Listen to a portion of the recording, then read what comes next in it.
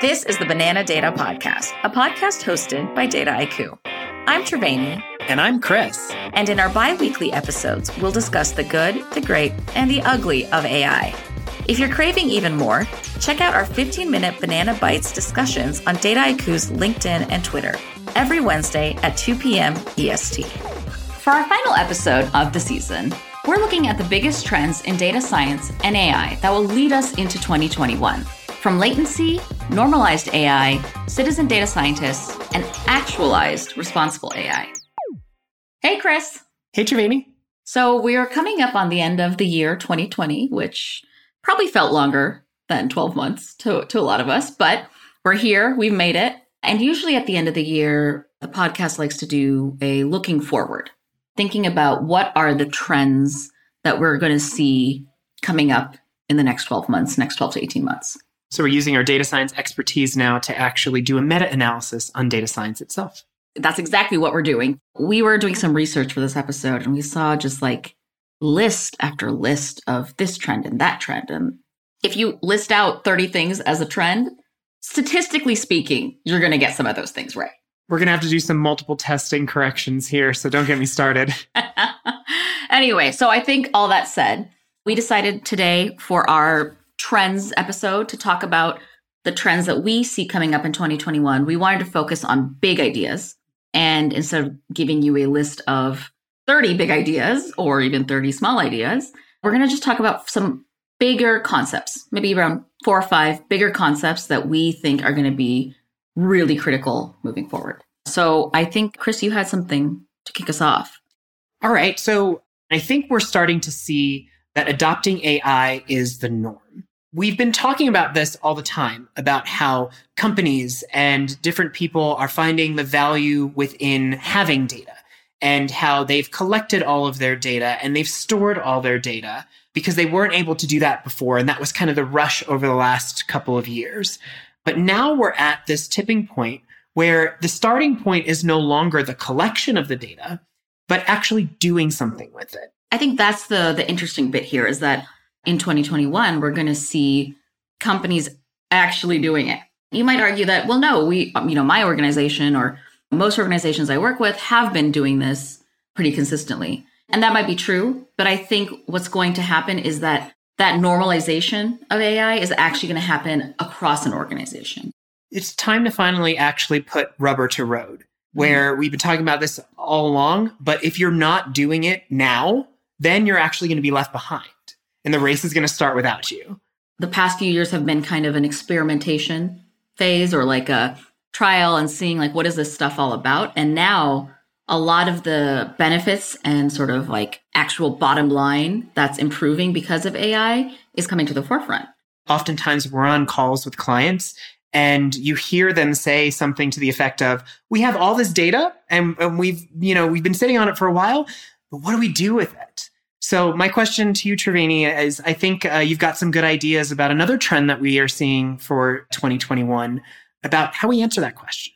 I actually think the best way to enable this kind of giant transformation is something that I've been seeing a lot happening this year with my clients, and that's the idea of a citizen data science program. So you think about most industries, and you even think about like what it is to be a data scientist. There are now master's programs and boot camps and all these things, but the first data scientists were really just domain experts that learned important data science skills and how to apply data to their daily questions or how to better manipulate the data that they're working with. And so I'm seeing a lot more of these data science programs pop up across large organizations and small, where the idea really is, okay, you guys, the chemist or the physicist or the researcher in a lab are the experts here. We don't need to outsource the data science to someone else. You can be the data scientist as well. These programs have been really, really successful so far, at least the ones I've seen. Yes, absolutely. And I completely agree. I think that there is a wealth of knowledge to be gained by being very specialized in one specific topic, but you lose out on missing information from other specialized verticals. So as you said, physicists, chemists, whoever, political scientists, they all may know very, very deeply their topic, But you don't have to have 20 years of experience in data science to actually open up many of those doors. That's the whole point of a data-driven organization. If you want to actually use data to improve your bottom line, improve the business, maybe even improve society if all goes well, then you need to make sure that that data science knowledge, that data science understanding is integrated all along. And it's not just sitting in one little part of the organization. So again, back to the sort of AI norm trend, it is really about normalizing it across the board. And these citizen data science programs are actually a really great way to do that. And there's so many different ways that you can do it. I worked with some clients on a really comprehensively built out centralized program that brought together people from all these different parts of the organization, from the manufacturing side, the finance side, HR. And it was really great for them to be able to see and talk to each other about their use cases. But then you also have plenty of external sort of resources, online learning, different kinds of code camps, all that great stuff. And really, it's just about kind of shifting the way that your domain experts think, because they're already thinking in a data-driven way, right? They already know their field. They already know that when I see this thing happening, it indicates to me that something else is going to happen or this other aspect might occur. But now you're just giving them the, like you said, Chris, the tools or the language to talk about it in a way that is understandable by everybody in the organization. Yeah. There's always this impactful moment whenever, we're talking to clients or working on certain projects that do have a lot of domain sort of niche data realm, where I may show something to the client and say, I'm seeing this in the data. Does this make sense? And I don't know anything other than the programming and the numbers and maybe the variables or whatever. But the client actually comes back and says, oh my God, that's so informative. That actually can impact us in so-and-so way. I would never know that point without the domain, and they would never know that correlation or whatnot existing without the data science. And it's really that meeting of the minds that I think we're going to see more of in 2021. And now it's time for that part of the podcast where we explain complex data science concepts in plain English. So, Chris, can you explain latency to me in English, please? Sure. So latency is really just a fancy word for a delay. And when we talk about latency in the data world, it's the delay between the transfer of that data from one place to another. And you can think about latency manifesting in a physical realm, whether it's data on my computer traversing a network and landing in somebody else's computer, or even you can think about latency between physical realms. How long does it take for my information to reach somebody else who's a mile away if I am shouting at them?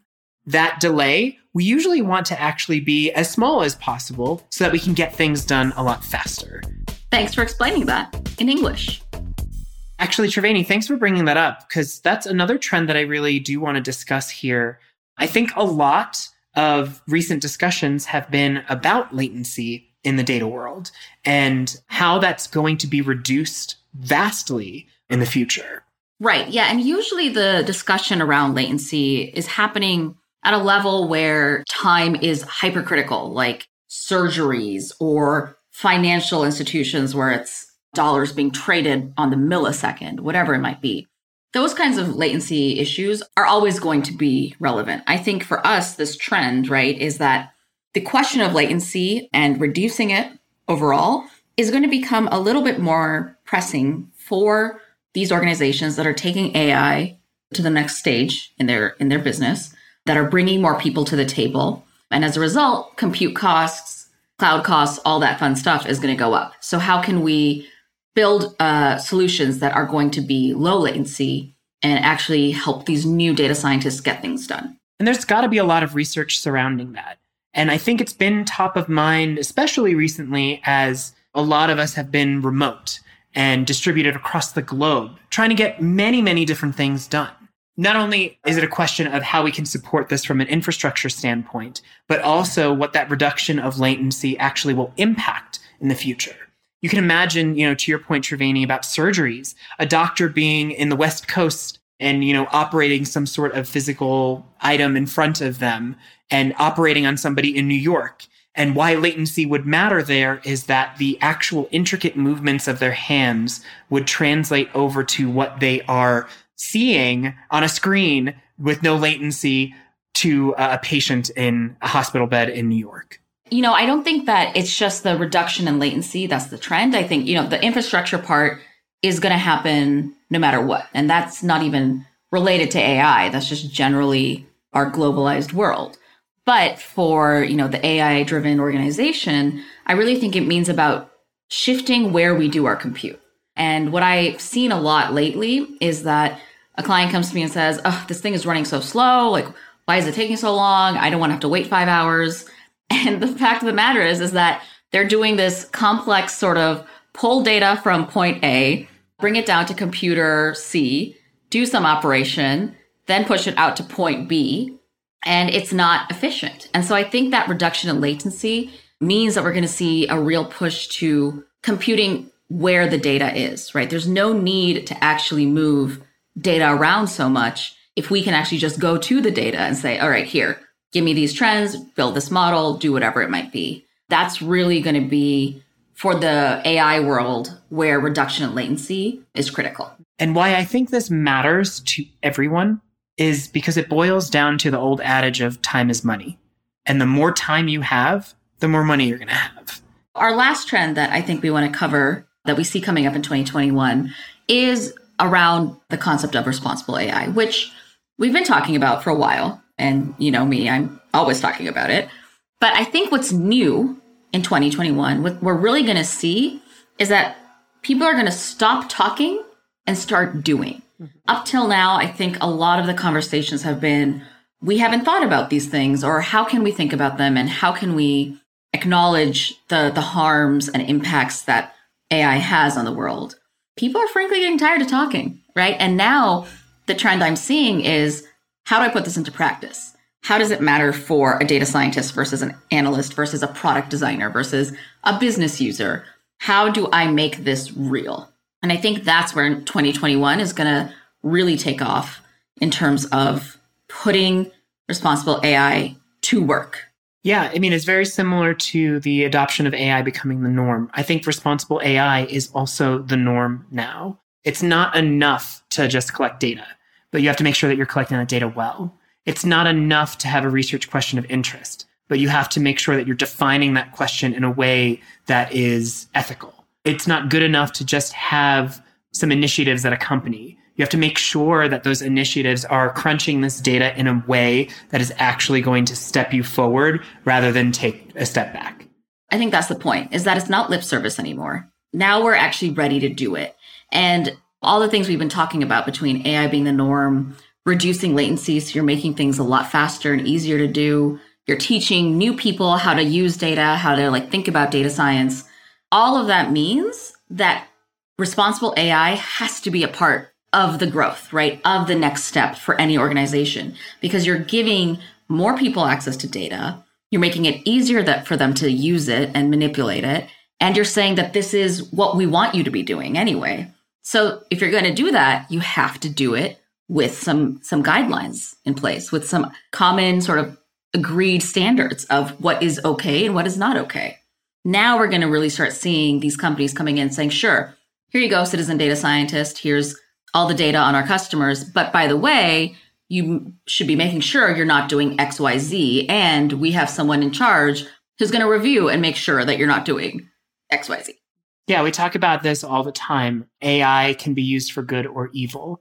And citizen data scientists, to be quite frank, they do have all the domain knowledge we talked about before. So they do have a lot to bring to the table with pairing their skills with data science tools. But they are more liable or more at risk for maybe possibly doing things incorrectly or maybe unethically if they are not educated on responsible AI.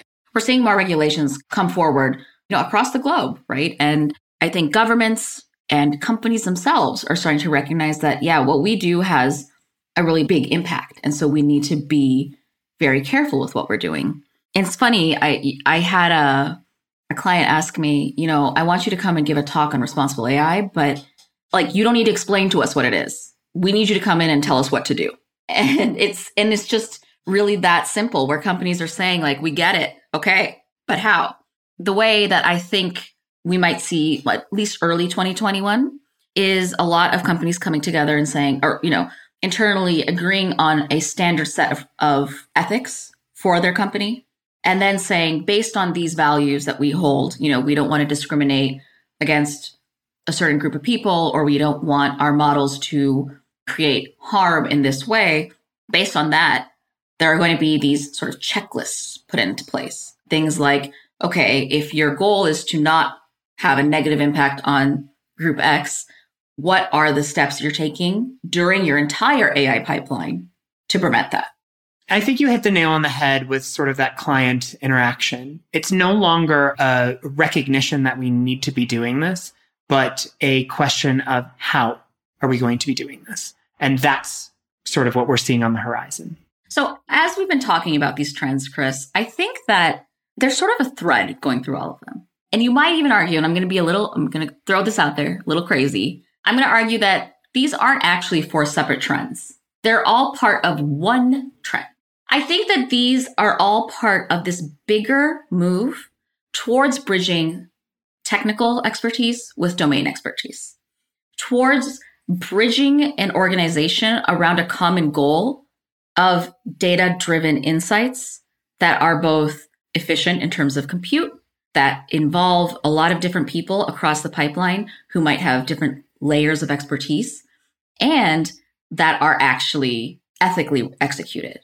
That is our trend for 2021, that we're going to see this amazing sort of collaboration across these previously siloed groups and more people becoming a part of the data drive in their organization.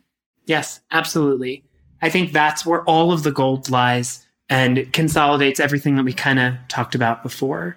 Whether it's adopting AI as the norm, well, we're bridging that gap between the domain experts and the data science experts. If it's the Citizen Data Scientist program, similar, educating, bringing that education to those individuals to enable them to broaden their skill sets. With responsible AI, as you just mentioned, we don't need to convince people that this is the way to go, but bring the expertise to implement the ethical use of AI. And with reduction of latency, it's reducing that delay, bringing party A and party B together closer to collaborate with one another. I don't know that this is really a new concept. What do you think, Chris? Nothing here really is novel. I just do think it is a turning point in the time of AI. I would argue that even this turning point wasn't going to happen unless certain global events happened this year. I think that the pandemic, the movement to everybody working remotely really changed the map. When I think back to where we were last year, 2020 was going to be all about scale, right? Bigger, better, bolder. And now it's, well, okay, we probably need to retool things a little bit and change how we work together, given that we're now all working in sort of a new world. I don't think that when we return to normal life, whatever that might be, I don't think that need to collaborate is actually going to go away. Well, that's it for season 4. I know I had a lot of fun this season, my inaugural season with you, Triveni, and I know it's been in big part with spending this time together with you. I'm really looking forward to where we go next. And also, thank you so much for all those listeners out there. We've enjoyed having you with us along this way, and rest assured we'll be back next year with much more data musings. If you're hungry in the meantime, subscribe to the Banana Data newsletter for the latest in data science ecosystem.